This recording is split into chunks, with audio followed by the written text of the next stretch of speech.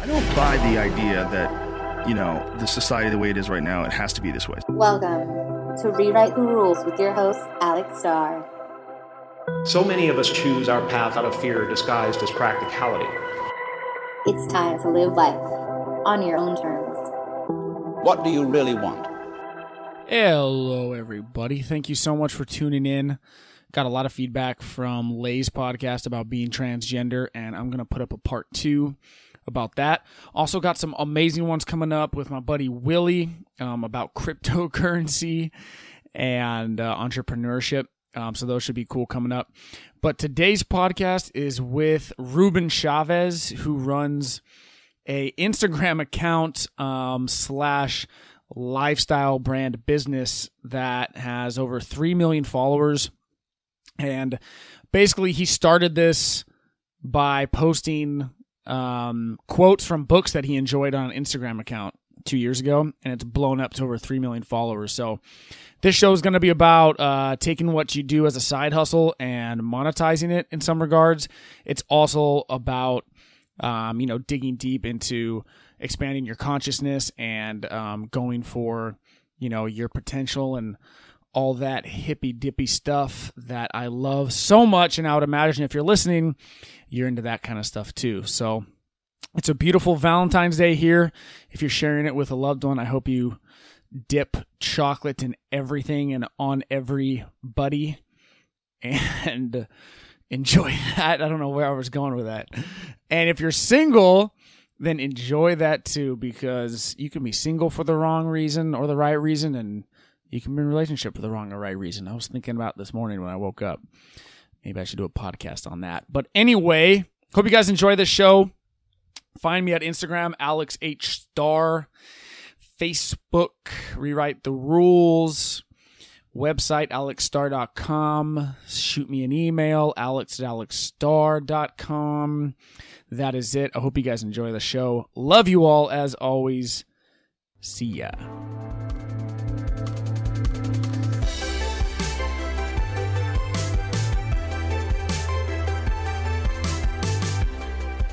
Cool, brother. All right, man. We'll go ahead and get started then, dude. I'm going to pour myself a cup of coffee. So let's do it. Mr. Ruben Chavez, welcome, sir. Thank you. We've already talked for about a half hour, but now we're going to start the official podcast. Yes. Yeah. Well, good getting to know you so far, man. Yeah, man. So thanks for coming on, dude. And you're running old Think, Grow, Prosper over there. Dude, you know what's crazy is that if we went back 20 years in time, I was thinking about this. If we went back 20 years ago and told somebody that, oh, hey, in 2017, there's going to be people who run a business off of posting pictures on these devices that we keep in our phone, and we have something called an app, and they post certain pictures to it, and then they start basically a business off of that because 3 million people follow this, account that posts certain pictures, and nobody would understand what the fuck we're talking about. That's your job. Like, I bet it's hard for you to even explain it now what the hell you do. Can you imagine going back in time and being like, yeah, that's going to be a legit job. It's an Instagram business. Yeah, of course. Duh. Yeah. I mean, none of my family really knows what I do. Like, they have an idea. Like, he does something with the internet, but they're not now. I think they're a little bit more clear on what I do, but they still really couldn't explain it without my help. But yeah, I mean, honestly, it is a crazy time we're living in, and it's really a really cool time, very interesting time. But yeah, you said 20 years ago. You wouldn't believe it, but I wouldn't even have believed it 5 years ago. Think, Grow, Prosper started in 2014, just about 4 years ago, and a year before that, I didn't even know what Instagram was. Well, maybe 2 years before that, I didn't know what Instagram was. I was completely clueless, and my then girlfriend, now wife, Vanessa, was, an early adopter of Instagram, and she was just posting selfies, and the girls usually were, yeah. The girls were, right? The girls were for sure the first ones in there, yeah. And she was loving it, and I kind of teased her but then she kind of showed me what it's all about, and that's how I got introduced to it. So it's crazy, man. And then you built it from, okay, I know we kind of talked about it briefly beforehand, but I think it's really cool the fact that, and applicable to a lot of things, that you started posting the posts on Instagram based on Napoleon Hill's Think and Grow Rich, right? And you were doing it for yourself. Yeah, I was. I really didn't start it with the intention of reaching anybody other than myself. And it was really kind of a low point in my life. It was a challenging period. And I was, like I normally do during periods of those time, I was reading and I was taking notes and writing down things that resonate with me. And I do that often in journals. I do that often in my phone. This particular time, I was doing it on quote graphics that I posted to Instagram. I just kind of got one of these random inspirations to do this, and that's how it started. And it was just reminders for myself, just to kind of keep myself inspired, and so I could remember things that inspired me and kept me on track. And people started noticing and following and commenting and sharing, and that the rest is history. Yeah, man. And it went from you just, did you do any type of, I'm kind of curious from like a business standpoint, did you do any type of advertising for it, or you literally just kept posting cool things you liked and it went from 100 to now over 3 million people? That's insane. Yeah, that's a good question. It's a question that I've been asked a lot, and I hate those. Damn it. No. Actually, actually not in public, but it's a question I've been asked in, private, like DMs and in different chats, and people will send me emails about it, and the answer is I didn't do anything. I'm a little bit unique and a little bit of a weirdo, I guess, in this space, because I really didn't invest any money at all into marketing Think Grow Prosper as a brand to grow the account.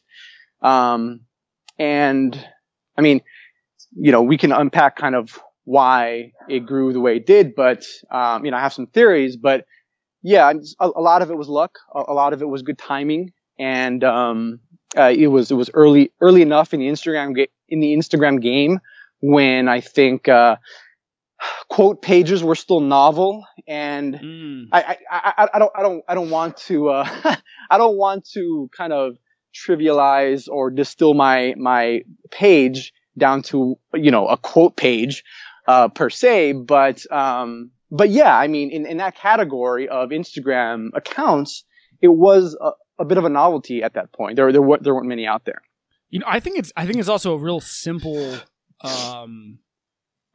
tagline.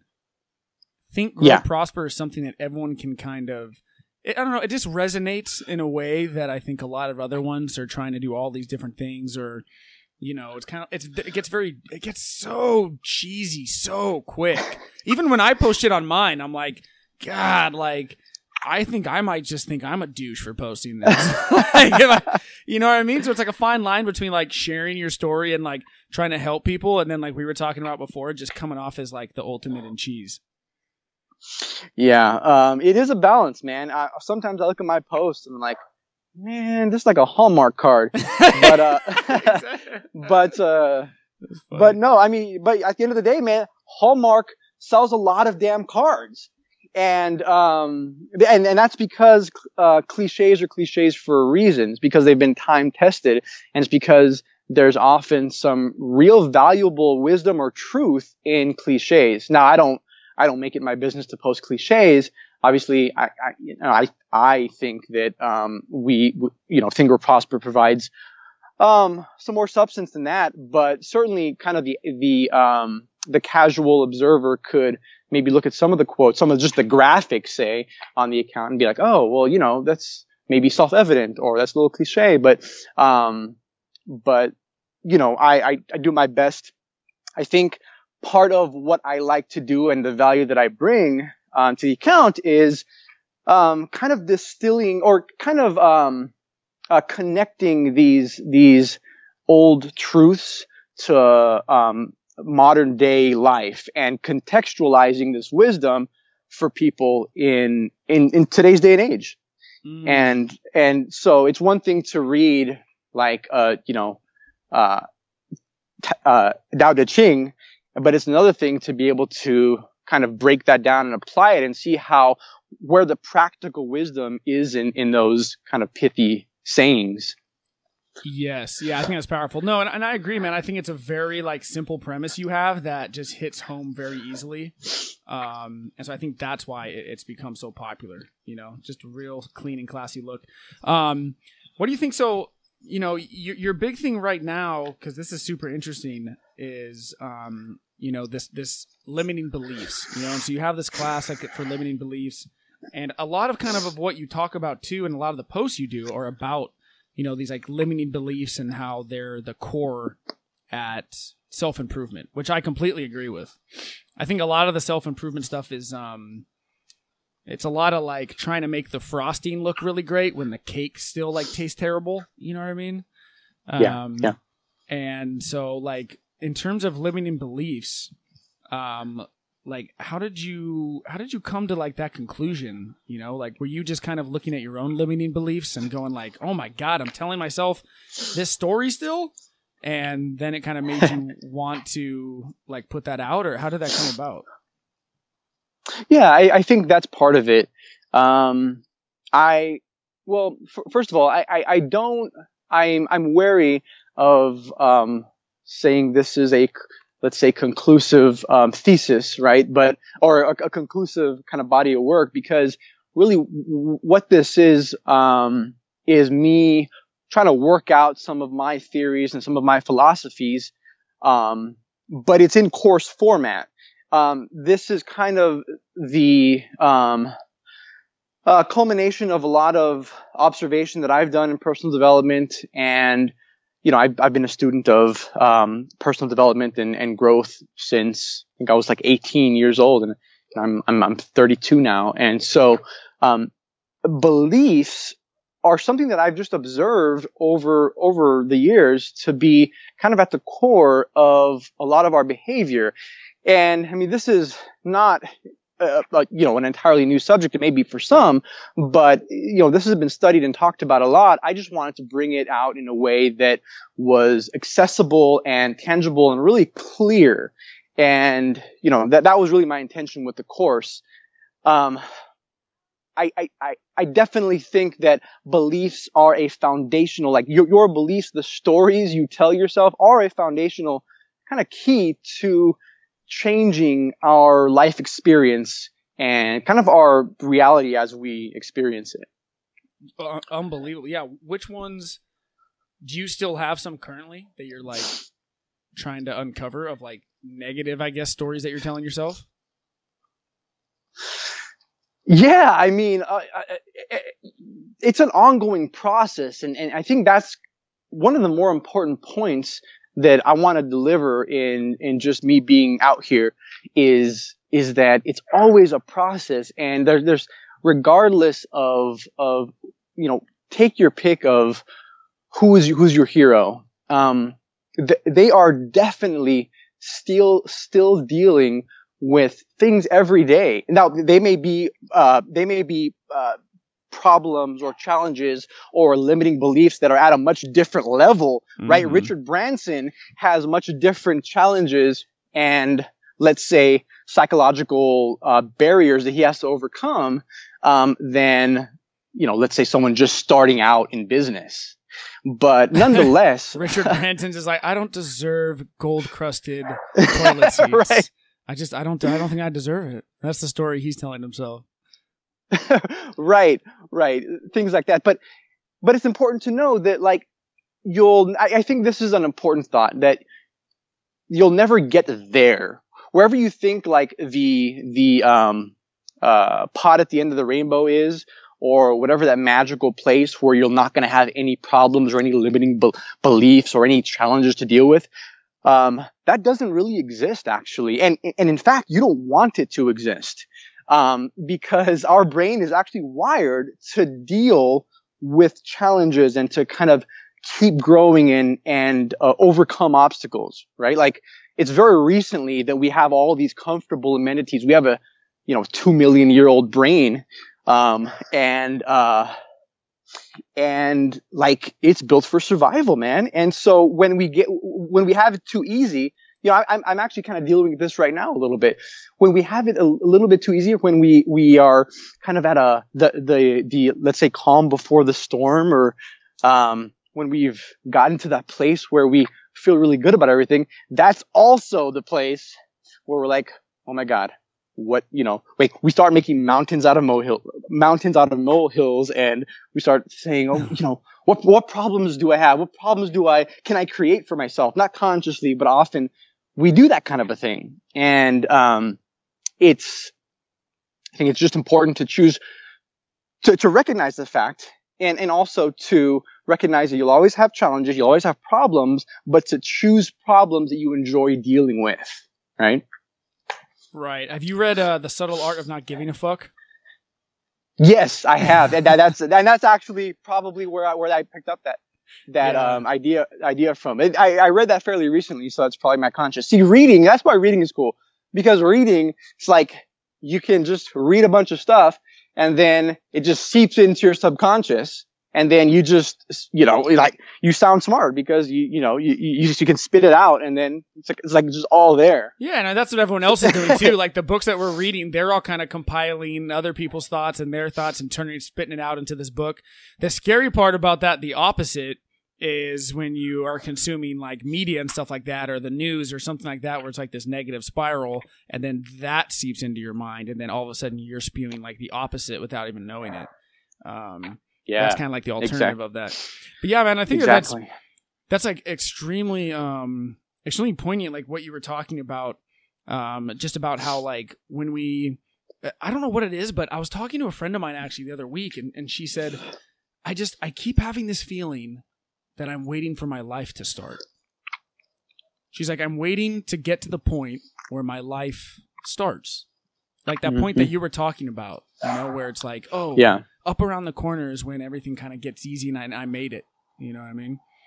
Like, oh, once I read that next book, or once I get that next job, or once I get a boyfriend or a girlfriend, oh, for sure. Then that's gonna be when like it all starts. Yep. And it's incredible. I think we're pushed along for sure by marketing and stuff, but it's just a crazy thought when you do have those epiphanies or realizations of like, no, wait, like today has to be it, because tomorrow won't be it either. Today has to be it. Yeah, well, it honestly, it's seeing through the illusion, and the illusion is that life will be better when X, Y, Z happens. Right. And I mean, don't get me wrong. Like there are definitely ways to improve your circumstances. There's no question about that. But what I'm trying to say is that, the person who you think has quote unquote made it, if you were to talk with the majority of them and really get into it, with them and get to the bottom of it, they probably don't feel as if they've made it, because once you've reached a certain level, whatever of success, of money, of relationship, whatever it is, whatever the level that you think you need to reach, what it does is it allows you to see the next level more clearly, right? So we reach one level and you're standing up on this box, and now you can see over the fence to the next level, right? Like a lot of, let's talk about business. Let's say people who are starting a business. Like the person who just decided that he wants to be an entrepreneur, that person probably can't even fathom like Elon Musk's level of success and kind of accomplishments, like what he's done, because it's so far above like the level that they're at. But once you even have a few wins, you start to see like that comes more into focus, and you start being able to see like, oh, that's actually possible. Like this kind of stuff is real, and you start giving legs to those kind of beliefs. And so it's kind of a never-ending cycle of achievement. That's not to say that you shouldn't have goals, that you shouldn't have things that you're striving toward. That's not the lesson that you should take from it. It's just that the lesson is that enjoy where you're at right now, while striving for where you want to be. And that's easier said than done, but that I guess cliche, right? Or that pithy saying right there, that's one of the ones I was talking about, has a lot of wisdom packed into it. And I like these sayings that have a lot of truth packed into it, because it could sound superficial, but it actually is very deep. And, we can take a couple of these sayings and unpack them. But yeah, those are my thoughts on that. What would you say your favorite quote is? You got to think of one. Well, from the quote master himself. I know, right? That's hard. I know that's like almost a trick question. Well, no, I mean, there's so many, but I think one that I really like is, there's variants of it, but it's essentially, the idea is you get what you focus on, so focus on what you want. Or your focus creates your reality. Or, what you focus on expands. These are kind of variants of the same idea. It's where you place your attention. Like, energy flows where attention goes. That's another form of that saying, right? And I like this because it's a fundamental truth, I think. And it's something that you can really test out in your own lives. I wrote about this actually, so you can test it right now. So if you're listening to this, here's what you do. Look around you in whatever room you're in, whatever space you may find yourself, and look for, let's say, as many blue objects as you can find. So you're looking for blue things. Any shade of blue works. Just look for blue items. And count how many you can find.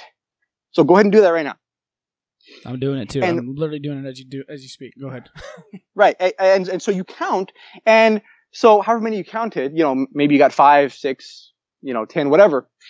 You probably got you probably noticed far more blue items than you did before I asked you to do that exercise. And the reason is because you didn't, it's not that those blue things weren't there before. It's that you didn't see them because you weren't focusing on them. You weren't looking for them. And that's true with so many things in life, right? So you're seeing more blue things are in your reality because you've placed your attention there. And this has a lot of science backing this up. So there's a part in our brain called the reticular activating system or reticular activation system, something like that, RAS. Sounds good. And sounds good, right? Yeah. And so the purpose of it is to filter out all the extraneous stimuli in our environments, right? So we're bombarded with stimuli in our environment. Like at any given moment, there's actually thousands of bits of data coming in at us, even if you're in a quiet place. Senses, smells, whatever. But your reticular activating system, it filters that out for what's important, and it helps you focus. Otherwise, you'd be overwhelmed entirely. Your entire senses would be overwhelmed. And so when you choose something to focus on, whether it's a goal or whether it's, an emotion like gratitude, then you see it more, and you kind of give that filter to your brain. And you say, hey, I'd like to focus on this. So if you could kind of pull things like this from my environment, I'd like that. And so what happens is your reality, your environment, your experience of life, those things that you focus on start to appear more often. And they may have been there all along, just like the blue items, but you didn't see them because you weren't focusing on them. You weren't paying attention to them. So that's kind of how that works. For sure. Yeah. And I mean, that's one of those things, man, that just like we were talking about, where you hear it and you go, for sure. Yeah, I know that. Of course. And then you go on with your life and you don't. I do that all the time. I'll hear a quote like that. And it's like, yeah, well, you focus on expands. And I go, well, duh, of course. I know that. Right. I've read that before. And then the next day I catch myself ruminating on some negative thing, like, I'll be thinking about something somebody said to me like the week before that literally has no bearing on my life at all, like does nothing positive for me. I'm not fixing it. I'm not not trying to think of a problem. I'm just literally like ruminating on the negative aspects of it. And, but then like my ego's like, dude, like, you focus on only the good. And then I'm like, no, I really don't. I'm like, I just hear that stuff and then go, yeah, of course. And then it's not really put into action. But once you actually put it into action, which is the hard part, of course, then you go, oh shit. Oh my God. And yeah, I agree with you. It is sometimes difficult to kind of solidify those concepts in your mind. For me, what's helpful is to anchor it with like real world data. Like, so for instance, we started with this quote, like your focus creates your reality. Mm-hmm. And by itself, it, maybe some people think this seems cheesy or cliche or whatever. But I just explained to you kind of the, albeit rudimentary science behind that, right? Like your brain actually does this thing. It focuses on things that it brings out things that you focus on in your reality. And so for me, knowing kind of the, like when I hear a quote that I like, or when I read something that resonates with me, I ask myself, like, what hooks can I attach to this to make it more real in my life? Like, how can I anchor this to real life wisdom or real science, say, or real knowledge that I already have or that I find interesting? Because the more hooks you attach to that piece of knowledge or that quote or whatever, or that line from a book, the more it's going to stick in your brain. Like, what do you mean? Can you give an example of it?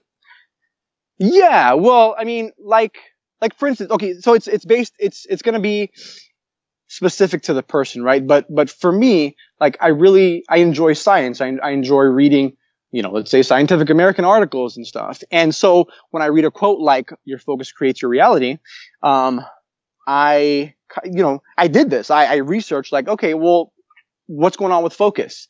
And that's what I uncovered, the reticular activating system, right? Yeah. And so that for me really solidified that information. It was, I call that a hook, right? Cause it attaches to the quote and the quote, and that attaches it to my brain a little bit more. And you can do this in various ways, right? Another hook would be, actually doing the experiment, say. So that experiment that I walked you through where you focus on the blue things or try to pick out the blue things in the room, that may be something else that, a more kinesthetic way of hooking that in your mind.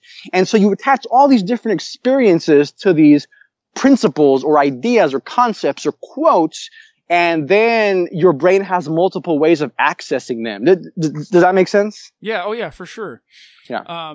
Yeah, it's incredible when you realize that power, isn't it? Yeah. When you see it for yourself, and you go, man, because it is a muscle though, and it does get weak. I think in time when you aren't, when you let yourself kind of slide into maybe negativity for a while, or you're focusing on the wrong things, and then when you kind of take a step back and you start to refocus and you start to work that muscle on, like little things like gratitude, right? Like they always say, write a gratitude journal, and it's going to help.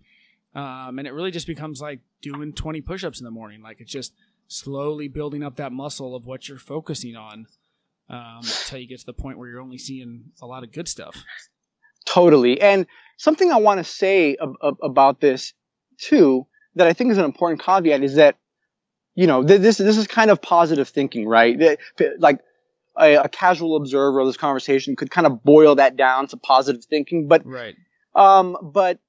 And that's fine. Positive thinking, I think, is a tool. It's a great tool, but there's also a place for negative thinking.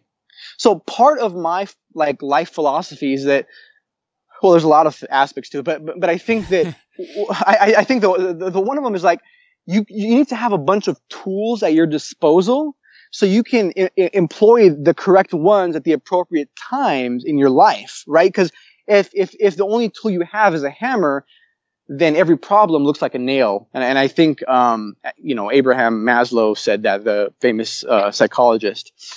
And so, but that's true, right? So the more tools you have, the more access you have to them, the more adept you are dealing with various types of challenges. So, for instance, so what place does negative thinking have, you might say? Well, so this is a tool that I pull from the philosophy of Stoicism. And the Stoics have this principle that modern authors have kind of dubbed negative visualization. There's a great book on the Stoic philosophy, by the way, by a guy named, I think his name's William Irvine. It's called The Guide to the Good Life, The Ancient Art of Stoic Joy. But anyway, nice. Negative visualization is the idea of basically, here's what it is simplified. It's what's the worst that could happen. And you might say, well, that's negative thinking. That's going to attract weird things into my reality. No, actually, here's what it is. It's a tool. And how does this look in real life? Okay. You would, let's say, a practical measure you would take would be to, let's say you're installing security features on your house. You want to see all the weak points in your house, right? You want to make sure that all the windows are secure and all the locks are secure. So you're like, okay, where could people get in to my house? And this is like a superficial example, but it's like you're thinking of the worst case scenario, people getting into your house, and you're making sure that all your bases are covered. It's a practical tool. Now let's take it another level. What about psychological? Well, thinking of the worst case scenario psychologically is helpful too. And here's why. It's because it's kind of like psychological insurance. And what I mean by that is that, okay, let's take kind of a dramatic example. So the people you love in your life, everything you love in your life actually will one day be gone. So this is a reality. It's actually one of the best. I think that's one of the most powerful things you can remind yourself of every single morning. Right. Honestly. Right. Yeah. And so what that is, that what you just described is a form of negative visualization. And, yeah. and the reason it's helpful from this level of a psychological level is that if you remind yourself, say, that, you're going to die, or the person you love will die and in fact could die tomorrow. That's like a worst case scenario, right? But practicing this, the Stoics thought, practicing this kind of mental exercise, made the event, if and when it does happen, it lessened the anguish. It lessened the psychological kind of, impact, the negative psychological impact that the event would have. There's a great quote, and it's just, the exact words are escaping me right now, but it's basically, misfortune, is the hardest on those who are not expecting it.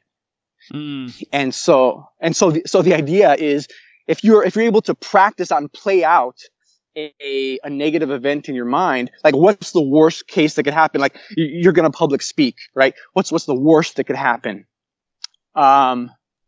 Then if and when it does happen, like, and being at peace with that, right? Like really thinking that through, being at peace with that. When it does happen, you'll at least have practiced it. You'll at least have prepared psychologically, and that emotional kind of sting will be a little bit dulled at least. So that's kind of the second leg to negative visualization. But the third is emotional.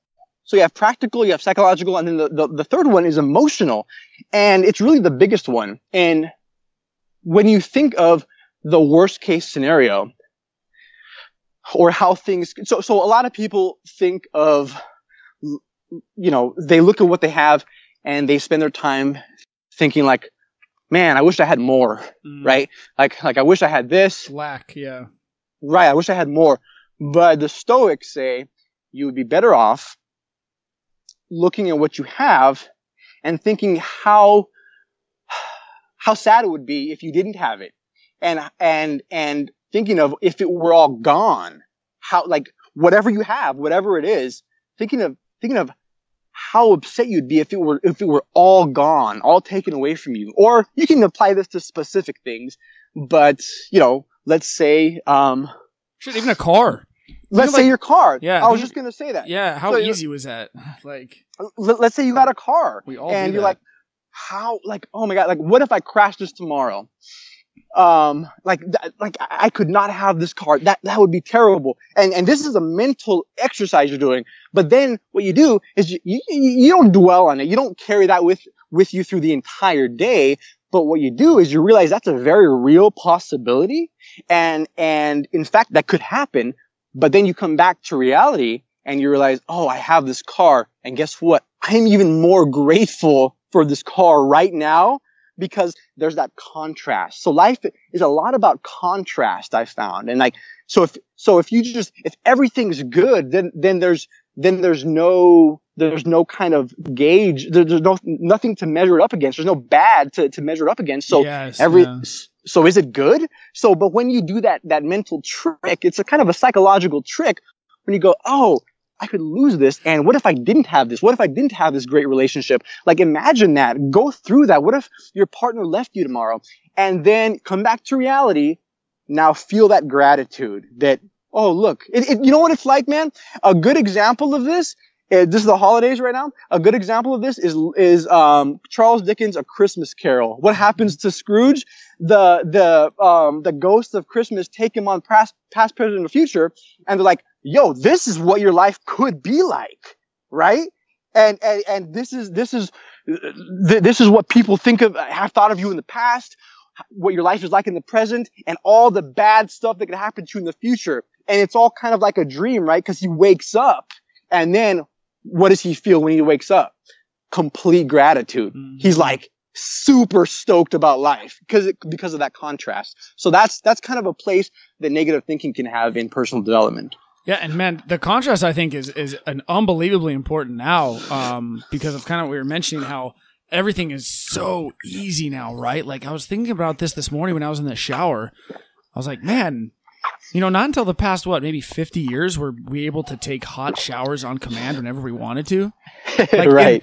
In the span of all of humanity, it's always been cold water. And then the past 50 years, I can hop into this, ceramic tub or whatever, and just move my arm like 3 inches to the left, and I have nice hot water coming down, and then I go in my car and I change the climate, go to the fridge, and I get ice cold fresh water like out of this tap. And you know what I do is I see that the Brita's low, and I'm like, oh shit, I gotta go fill up this Brita. God damn it.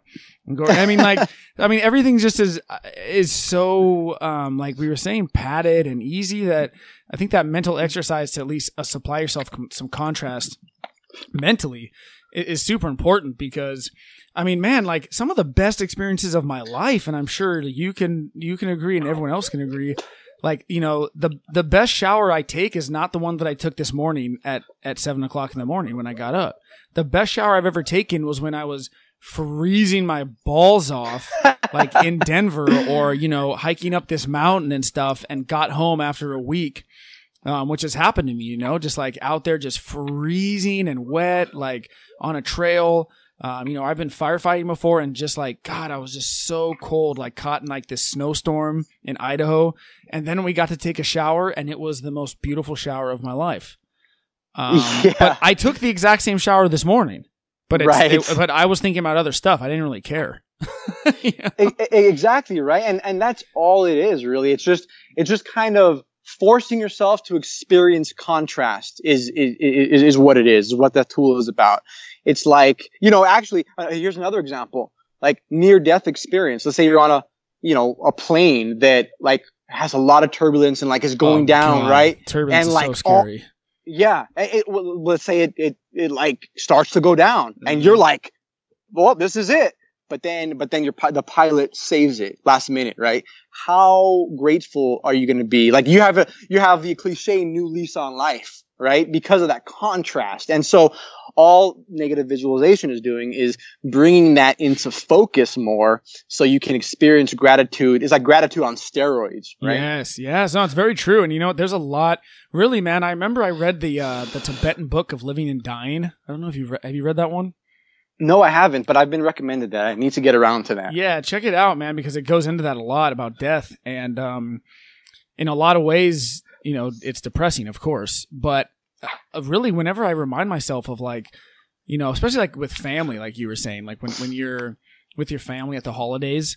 And it's easy to just, maybe get on your phone for a little bit, or, you're watching a movie, or you're just not 100% there.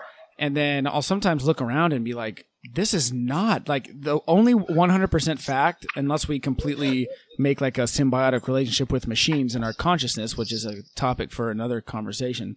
But the only like objective reality now is that this is not going to last forever. It's just not. Yeah. And like you said, it's depressing, but it's also there's so much beauty in that to remind yourself, like, dude, get off your fucking ass and go do it, because you are going to be dust like very quickly.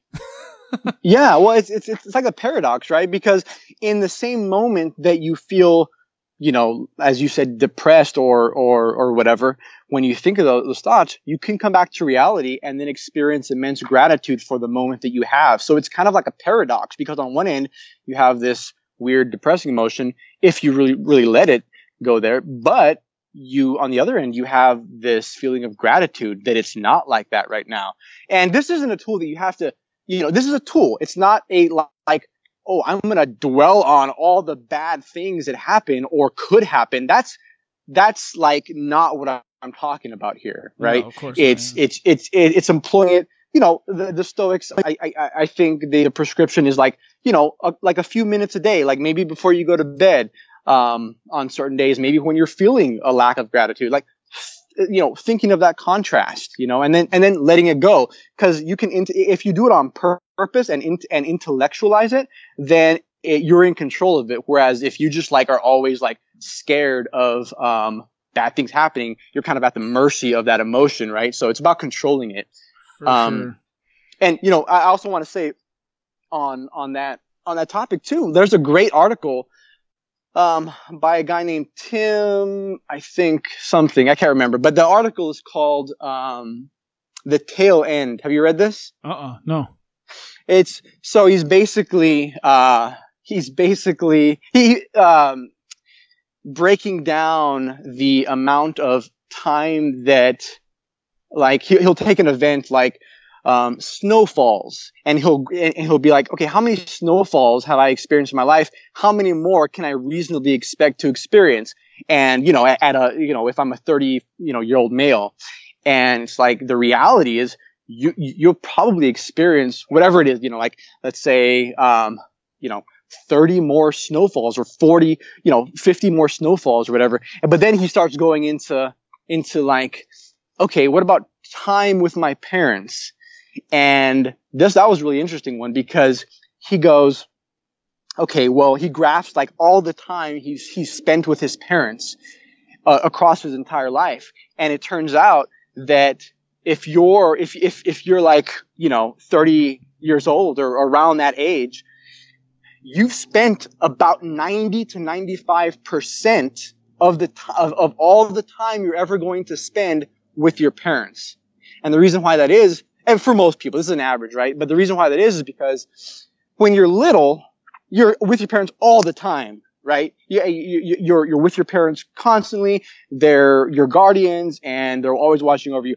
When you're out of the house, like, you will see your parents less often. So amount of time actually spent with those people, with the people you love, gets, even though you may have, let's say, 70 years left, he maps all this out really meticulously. I'm actually taking a glance at it while you talk. It's called The Tail End, TAIL for people listening, and it's by Tim Urban. It is fascinating. Tim Urban. Yeah, I'm listening as well. I'm just kind of looking at the images. Yeah, and so I'm not doing it justice, but essentially he maps this out very meticulously, and he goes, well, as you get older, the actual time spent with your parents, is decreased, or any loved ones in general, your friends, is decreased a lot because you're busy. You have your own career, you have your own house, whatever. And so, like, you may call once a week, you may see them a couple times a week or whatever, depending on your relationship with them. But the actual time spent is, you have 10% of the time you're ever going to spend. If it's on a pie graph, you've already spent 90% of that time with them. And that's another, like, kind of a stoic technique, right? That goes along with what I was talking about. It's like, wow, intellectually knowing that gets at you emotionally. Yeah, this is powerful shit, man. I'm looking at this, and yeah, he's saying, I don't know how old this guy is, but yeah, he's saying that he's already used up 93% of my in-person parent time. I'm now enjoying the last 5% of that time. We're in the tail end. Yeah. And that's incredible. That's extremely powerful. That really is. Everyone should look at this. The Tail End by Tim Urban. Cool little visuals too, because yeah, you're right. That just puts it all in perspective. In like a cool like visual format. Yeah. Like, oh wow. It's just like reality kind of just slapping you in the face. Like exactly. Yeah. Exactly. That's awesome. Everyone should take a look at that. So what do you think about kind of going over some of your stuff when switching gears a little bit, when we're looking at our own lives? This is crazy. I'm really excited to kind of hear your opinion on this. And, for instance, my buddy recently, who I actually just talked to before this podcast, he's always wanted to go to LA, and he's really a talented like actor and comedian and just a real funny guy. He's got the looks for it. And he was kind of just like dilly-dallying around in our hometown. And I kept saying like, dude, it's so obvious to me. Like, why the fuck are you not moving to LA already? You keep talking about it. You're talented. Why go already? Like it's so clear to me that he should go, right? And I think a lot of people can resonate with like seeing people in terrible relationships, and you go, my goodness, what are you doing? It's so obvious. And then you were talking about how for your own life to like look at you from a third party perspective, and then evaluate from there. And when I saw that, I was like, God damn, that is a really good way to do it, to just kind of take like an angel's view of yourself and be like, what are you doing here, dude? Because it's so easy when you do that with friends. So if you can kind of apply that same outlook on yourself, it's an amazing tool for that. Right. Yeah. I mean, it's true because we're much more objective and impartial when we evaluate other people's lives, and we can see it more. We can see so like clear. we can see we can see their hang-ups and their insecurities more clearly often than we can ours. Seriously. It's so and funny. it's just so funny. So yeah, I talk about that in the masterclass as kind of a tool to uncover some of your limiting stories or beliefs, as it were. And it's just one of the many tools, because first you have to identify the limiting stories you're telling yourself. Then you have to eliminate them, right? That's the second phase. And the third phase is creating new empowering beliefs and stories for yourself. So that would fall under the category of identifying your limiting beliefs. And it's a great tool to use. Absolutely. Yeah, that third party view, it really is, man. Because, for instance, like, for me, I realized when I did that like a couple weeks ago, and I just kind of thought, okay, I'm going to look at it from third party. The first thing that popped up was like one of my beliefs was that nobody wants to hear me talk on my podcast. And I was like, well, that's really weird. Like, why is that there? And I was in the shower, taking a nice hot shower, of course. And I was thinking like, wait a second, I can just switch it. And I can just tell myself that everyone does want to like listen. People want to listen to my podcast. And I was like, oh, that was kind of easy. Like, I just switched it just now. And now look at that. Now magically everyone wants to listen to it, even though it might not be true. But now I can just tell myself that. And then you act on like those new stories. Exactly. It's really about it. The whole game with beliefs is changing your actions, right? So it does. It does. It changes like without you meaning to, I guess. I guess that's the coolest part, is that it doesn't require any more really work on your part, because once I changed the fact and I told myself, no, people want to hear, then like the work kind of came out of its own. Like the work obviously came next, because I was telling myself, well, people want to hear you, so of course you're going to do the work. I didn't have to like force myself. Exactly. And that's the whole game, is getting yourself to act differently. So you want to adopt beliefs that are useful. Is it true? Maybe. But the reality is, here's the truth, is that pretty much everything outside of science and math, and I mean, there's even some wiggle room there, pretty much everything is subjective. there's a lot of subjectivity in your experience of reality. In fact, it's mostly subjective. Yeah. Like, actually, you had Donald Hoffman on your podcast, right? He was talking about how reality is like, we really don't even see what reality is, what it's made up of. So the way we're interpreting it, like, that is very subjective. And so the point is, you can manipulate this. Part of the way you can manipulate your experience is through your beliefs. And you were saying that, you kind of flip that switch in your mind. Like, oh, people do want to listen to my podcast, and that's great. And that sounds like it was easy for you. But some people might need to go through a little bit more of a process for that. And that's okay too.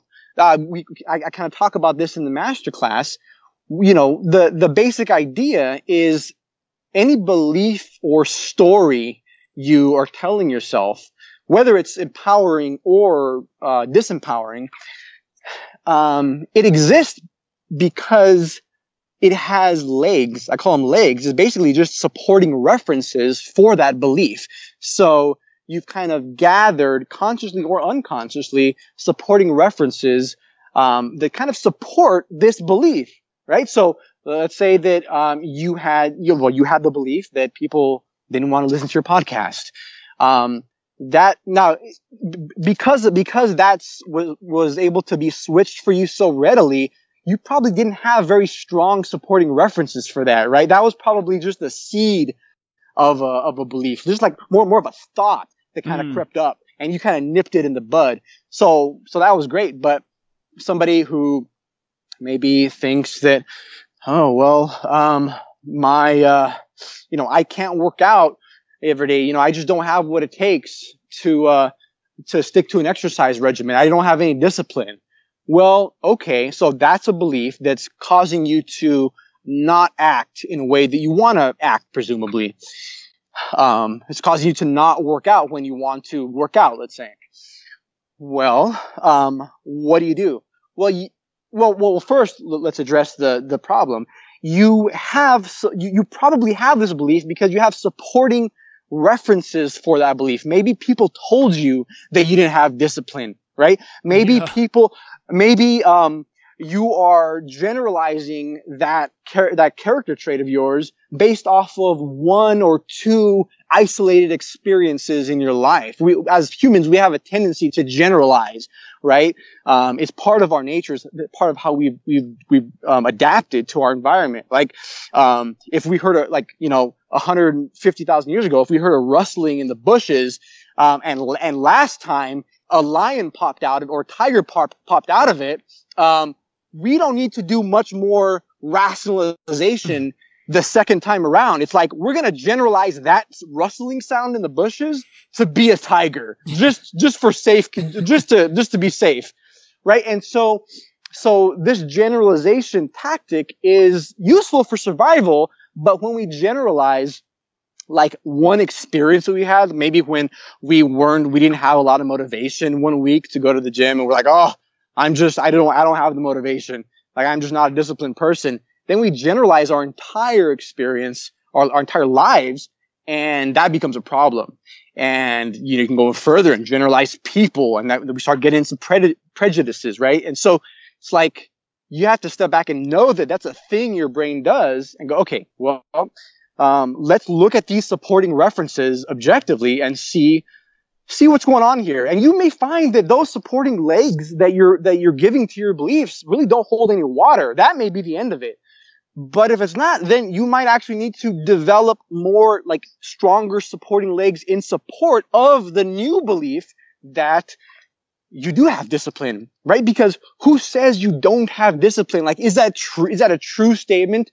Well, it depends what you mean by true. Like, is it philosophically true? Is it scientifically true? Like, no, like you get to decide, that. So think of supporting references, think of evidence in your life where you have been disciplined, where you have found the motivation to work out, in the same way that you had supporting references to support, like, oh, I can't work out, I don't have the motivation.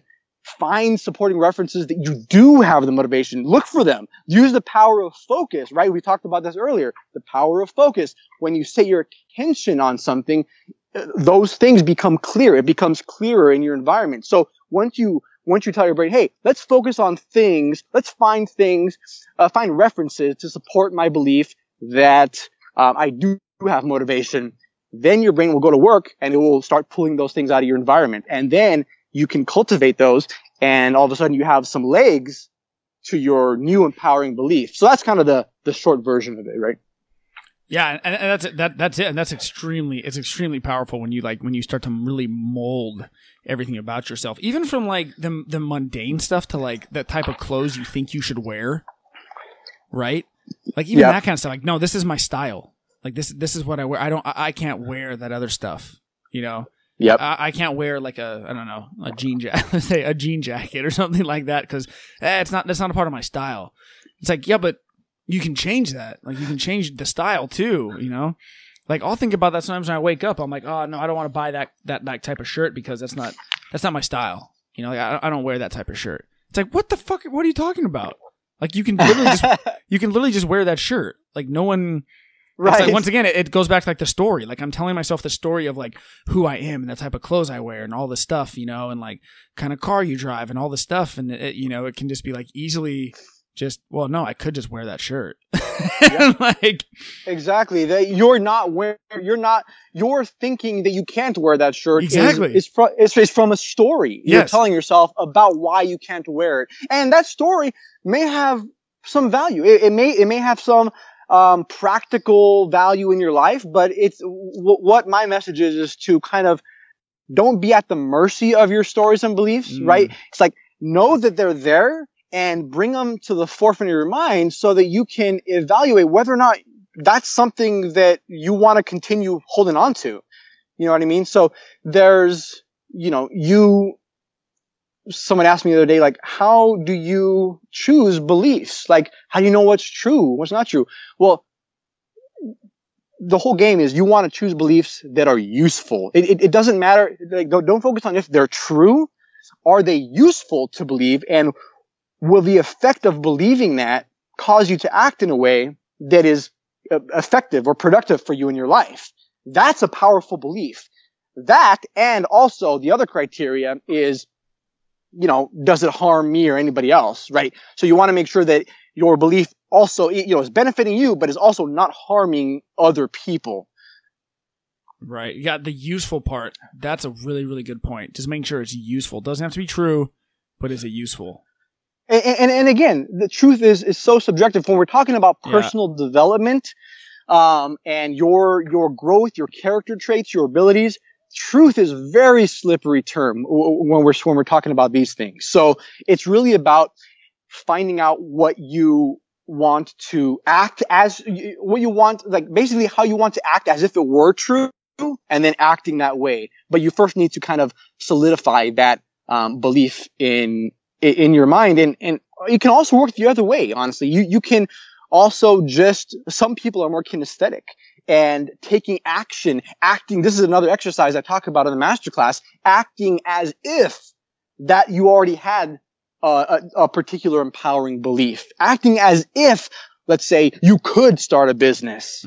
How would that person act? Well, try it out for like a couple days, see what happens. Yeah.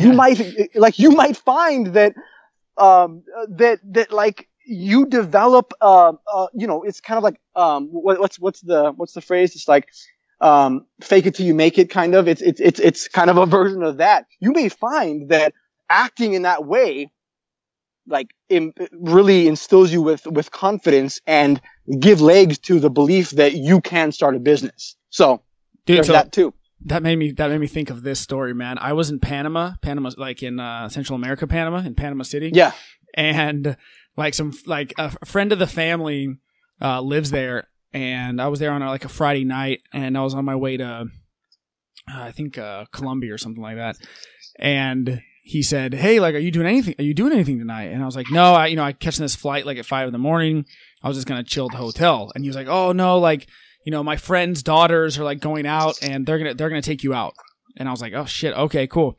And I shit you not, Ruben, I was in my hotel room and I was sitting there and I found myself getting kind of nervous. Like, okay, these 3 girls are going to come pick me up. I'm like getting a little like nervous, and this is kind of embarrassing, but I kid you not, like I looked in the mirror and I was like, what would Vincent Chase do from Entourage? I love it. I seriously was like, how would Vincent Chase act? Like, I'm going to be Vincent Chase tonight. Like, I'm just going to act like he would act. You know what I mean? Like confident, cool, like just like that. Yeah. And it was perfect, man. And, you know, ended up, one of the girls came back and stuff like that. Had a great night, you know, needless to say. But like, I literally went from being kind of like, oh man, like this is going to be a little nervous. And like, out like 3 girls, I kind of got a little anxious and then just took on like, all right, fuck it. You're going to be Vincent Chase. And it worked. That is such a good story. Yeah. I mean, that's a really great hack, dude. And that's something that I've noticed in my life as well. It's like, if you act as if motion precedes emotion is kind of the principle. It's like your physicality and your kind of how you carry yourself can influence how you think of yourself. And even if you don't believe it at first, that is another tool that you can pull from, right? So now we're kind of gathering these tools, and now we have this, we're building a toolkit. And so this is kind of what I was talking about. Like, you can pull from these things at different times in your life. And that's why these conversations are valuable. Yeah, no, I agree. Shit, man. Well, it's been over an hour already, man. That was like the quickest hour I think I've ever done on a podcast. It was awesome talking to you. Tell everyone, stick around too after for a sec, but tell everyone where, of course, they can find you on Instagram and your website and stuff, and kind of get all that cool information. Sure. Well, I have the Instagram handle Think Grow Prosper. Prosper. I don't even know my own Instagram handle. It gospel. Is Think. It's the gospel. Think Grow Prosper is the Instagram, and the website is thinkgrowprosper.org. That's where you can find me, and we're doing stuff there all the time. Yeah, so. And it's an awesome account to follow because, you know, on a side note, Instagram is one of those things that somewhat like our subjective reality in our heads. I've always found that Instagram is a cool thing because you can choose the reality that you see popping up on your feed. In the same way that you see what's popping up across like your mind, you know, you can follow accounts like yours, or you can follow, you know, like the Kardashians, you know, and the Jenners and stuff. Absolutely. Yeah. You create your own little like vision board or whatever your social media world is. You can create your own little world of social media and just be conscious about what it is. I will tell you though that Instagram has done an excellent job of like sucking you into other worlds. So like avoid the explore page if you don't want to get sucked in. Yeah, I know you. Yeah, right. You're clicking on like, oh, there's a fitness girl. Oh, it looks like, yeah, she's doing push-ups the correct way. Let me look at that page. And then all of a sudden, like, you're 20 like pages in, and you're on like some Arabian. You're on some like Arabian singer. Like, what the? Right. And then you're clicking the back button like 15 times. Like, what the fuck? How did I get here? Yeah. Yeah. So I mean, it's you know that company and social media companies make money off of keeping your attention. So just make sure that you are in control of your attention, and not the platform. Right, exactly. And yours is a great page to follow for that, man. So I appreciate the time. Stick around for 1 second. But yeah, we'll end it there, man. Thanks so much for coming on, dude. It was a pleasure. Sounds good. Thank you for having me, Alex. Appreciate it. Had a great time. Yeah, man. Hey, guys, thanks so much for tuning in. You can find Think Grow Prosper on Instagram. If you just type Think Grow Prosper in, it will pop up because it is the biggest site out there with that name. Like I said, 3 million views. So Ruben can be found. What is his website? Give me 1 second here. Hold on. We're going to find this right now. I do this every time. I could just re-record this, but that kind of takes out the fun, doesn't it? I think it's thinkgrowprosper.com. Wait, guys, this is live right here. Yeah, thinkgrowprosper.org. You can contact Ruben. You can find everything about that. And, of course, on Instagram. I will just click that and follow the account because he always is posting amazing videos, quotes that just give you that lift.